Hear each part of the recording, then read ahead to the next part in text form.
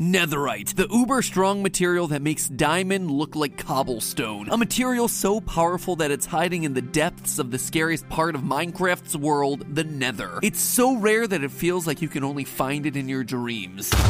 Well, it's not like any of us are going to be doing much sleep tonight, but why is it so hard to find? What is Netherite, and where does it come from? Trust me, this is no simple origin tale, friends. It takes us from the depths of the Nether to the reaches of outer space, and ultimately to the secret origins of Minecraft's long-lost lore.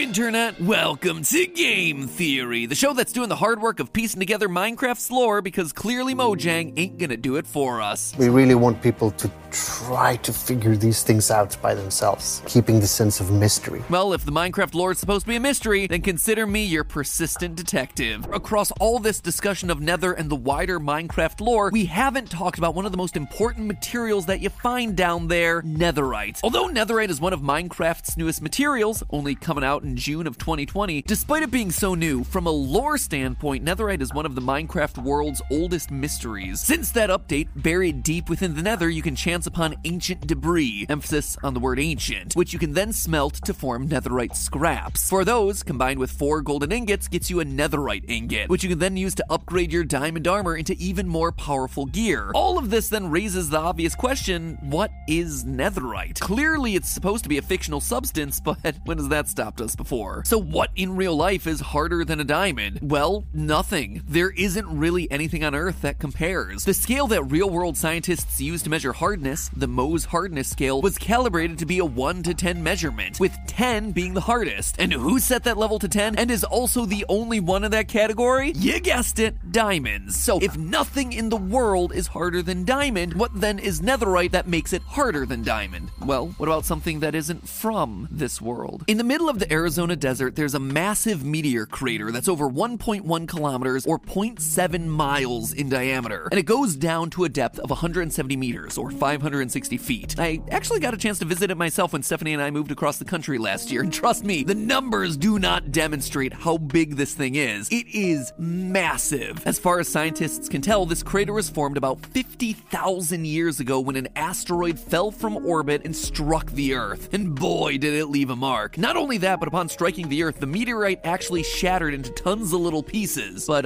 little might be a bit of a stretch. Here's me and Ollie standing next to the largest fragment ever found. As you can see, it's not so little. Regardless, these fragments went flying, and so scientists have spent decades hunting them down and excavating these meteorite fragments. In 1967, though, they discovered something that was truly out of this world, lonsdaleite, a substance that is, in fact, harder than diamond. Despite its outer space origins, lonsdaleite is actually extremely similar to diamond from a chemical perspective. A diamond is just a lump of carbon that's been subjected to a lot of heat and pressure, such that the atoms bond together to form a crystalline cubic lattice structure. Lonsdaleite also starts off as a lump of carbon, but is subjected to even more intense heat and pressure, causing its atoms to bond together differently. Instead of forming a cubic lattice, it forms a hexagonal lattice, which apparently is even stronger than the cubic lattice of diamond. Theoretically, a piece of lonsdaleite with a perfect hexagonal lattice would be up to 58% harder than diamond. The big asterisk here, though, is that the lonsdaleite fragments that we've recovered so far have just a lot of impurities, and as a result only measure around 7 to 8 on the Mohs hardness scale. But in its pure form, lonsdaleite is basically diamond plus. They're both essentially the same material, carbon, just subjected to different levels of heat and pressure. And the fact that it's so similar to an actual diamond makes it a fascinating parallel to netherite. Because remember, netherite gear isn't just something that you can create from scratch. Instead of putting together a couple of ingots on top of a stick, you need to start from the base of a diamond sword, and then add a netherite ingot. Netherite gear is just an upgraded form of diamond gear. Not only that, but the lonsdaleite recovered from that 50,000 100,000-year-old meteor is all in the form of scattered fragments, which I suppose one could describe as ancient debris, just like it is in Minecraft. So what? Am I saying that Netherite is the remains of ancient meteorites that fell from space? Well, as much as I'm tempted to make this episode about Minecraft's ancient aliens, the Nether is a closed ecosystem with a ceiling, which means it's completely cut off from outer space, so that seems pretty unlikely. Plus, the truth about lonsdaleite is even though we found it in meteorites, it's not strictly an alien substance. Remember, it started off as regular carbon. Scientists in fact believe that while it was floating in space, the carbon was just simple graphite, no different from the graphite that you can find in your pencil. Well, okay, not exactly the same. The tip of your pencil is only 65% graphite, 30% clay, and 5% wax and other resins, but still basically the same idea. Anyway, thanks to the meteorite's size, it was big enough to survive the heat and pressure of entering our atmosphere, and in turn created the conditions necessary to create lonsdaleite. Now, if only there was somewhere in Minecraft that was super hot and pressurized. Oh wait, there is a reason it's called Netherite, after all. Places like the overworld and the end simply don't have the environmental conditions necessary to create this stuff. Not only that, but Netherite, in item form, literally floats on lava. Seems like a pretty useful property for any civilization making its home down in the Nether. So was Netherite made by this ancient race of builders that I keep harping on about? I doubt it. We believe the ancient builders to have come to the Nether centuries ago. They built the Nether fortresses that we find, storing their loot in their chests. They farmed netherwort to feed their pigs, and they did weird experiments to revive the souls of their fallen comrades. But through it all, Netherite and ancient debris are nowhere to be found. You never just see it lying around a fortress or used to fortify any defenses. It's not found in any chest. It could be that Mojang just never updated the Nether fortresses, but they never have been afraid to change old elements to include new ones. For example, drowned now don't drop gold, but copper, which feels like a pretty major change. So it must be a purposeful decision to not include those elements in the Nether fortress, meaning that the ancient builders aren't the ones that we're looking for. However, in a surprising twist, Mojang did actually hint at some of the lore implications when the Nether update happened back in 2020. Take a look at this. Quote, Piglins mined it all out. Now the only way to obtain it is by salvaging netherite scrap from ancient debris. The Piglin can mine blocks. This is not a mechanic that we ever see in the game. Piglins can hunt, they can barter, they can even dance, but we never see them mine, which means this isn't a game mechanic, but lore.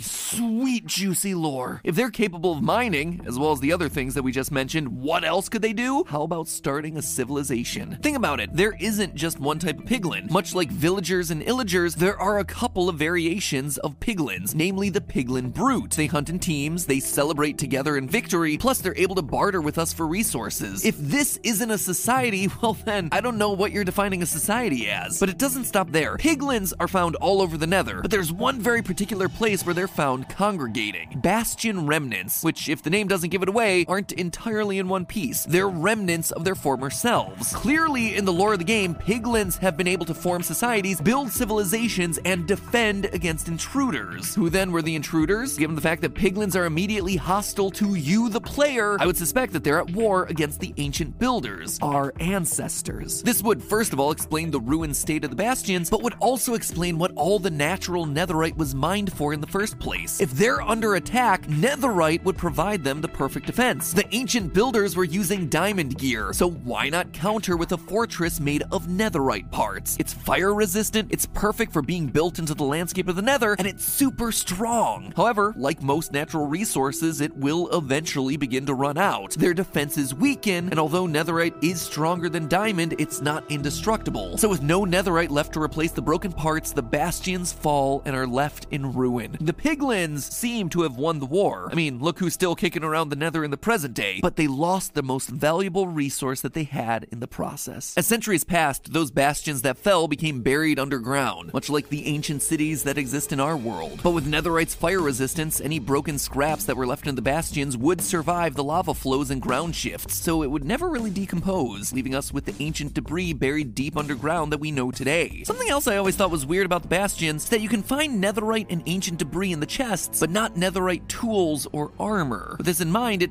does kind of make sense. There are no diamonds in the Nether, so they had no means to make netherite gear, but they had plenty of gold, so they could make ingots and blocks in order to fortify their bastions. It would also explain the piglins' affinity for gold. What do we use to create a netherite ingot? 4 scraps and 4 gold ingots. Knowing that they have a limited amount of pure netherite, the piglins have resorted to make making a netherite alloy of sorts, using one of the other natural resources that they have down in the nether, gold, which is why they're willing to give you all manner of items for even a single nugget. They're trying to collect whatever scraps they can to rebuild their civilization after the ancient builders destroyed it. And their hatred still stands today. Why else would they be immediately hostile to you? You're an invasive species, one whose kind has already been down here before and brought ruin to their thriving society. Piglins get especially mad when you try and take a look in the Bastion chests. Now you're trying to steal the limited resources that they have left to rebuild what they once were. They've even trained Piglin brutes to not be blinded by gold, to just remove that intruder at all costs. In the end, much like we find ourselves trying to piece together clues that we find throughout Minecraft to construct a history of this world, the Piglins themselves might be in the same position, piecing together remnants of their past in order to reconstruct their history. But hey, that's just a theory. A game theory. Thanks for watching.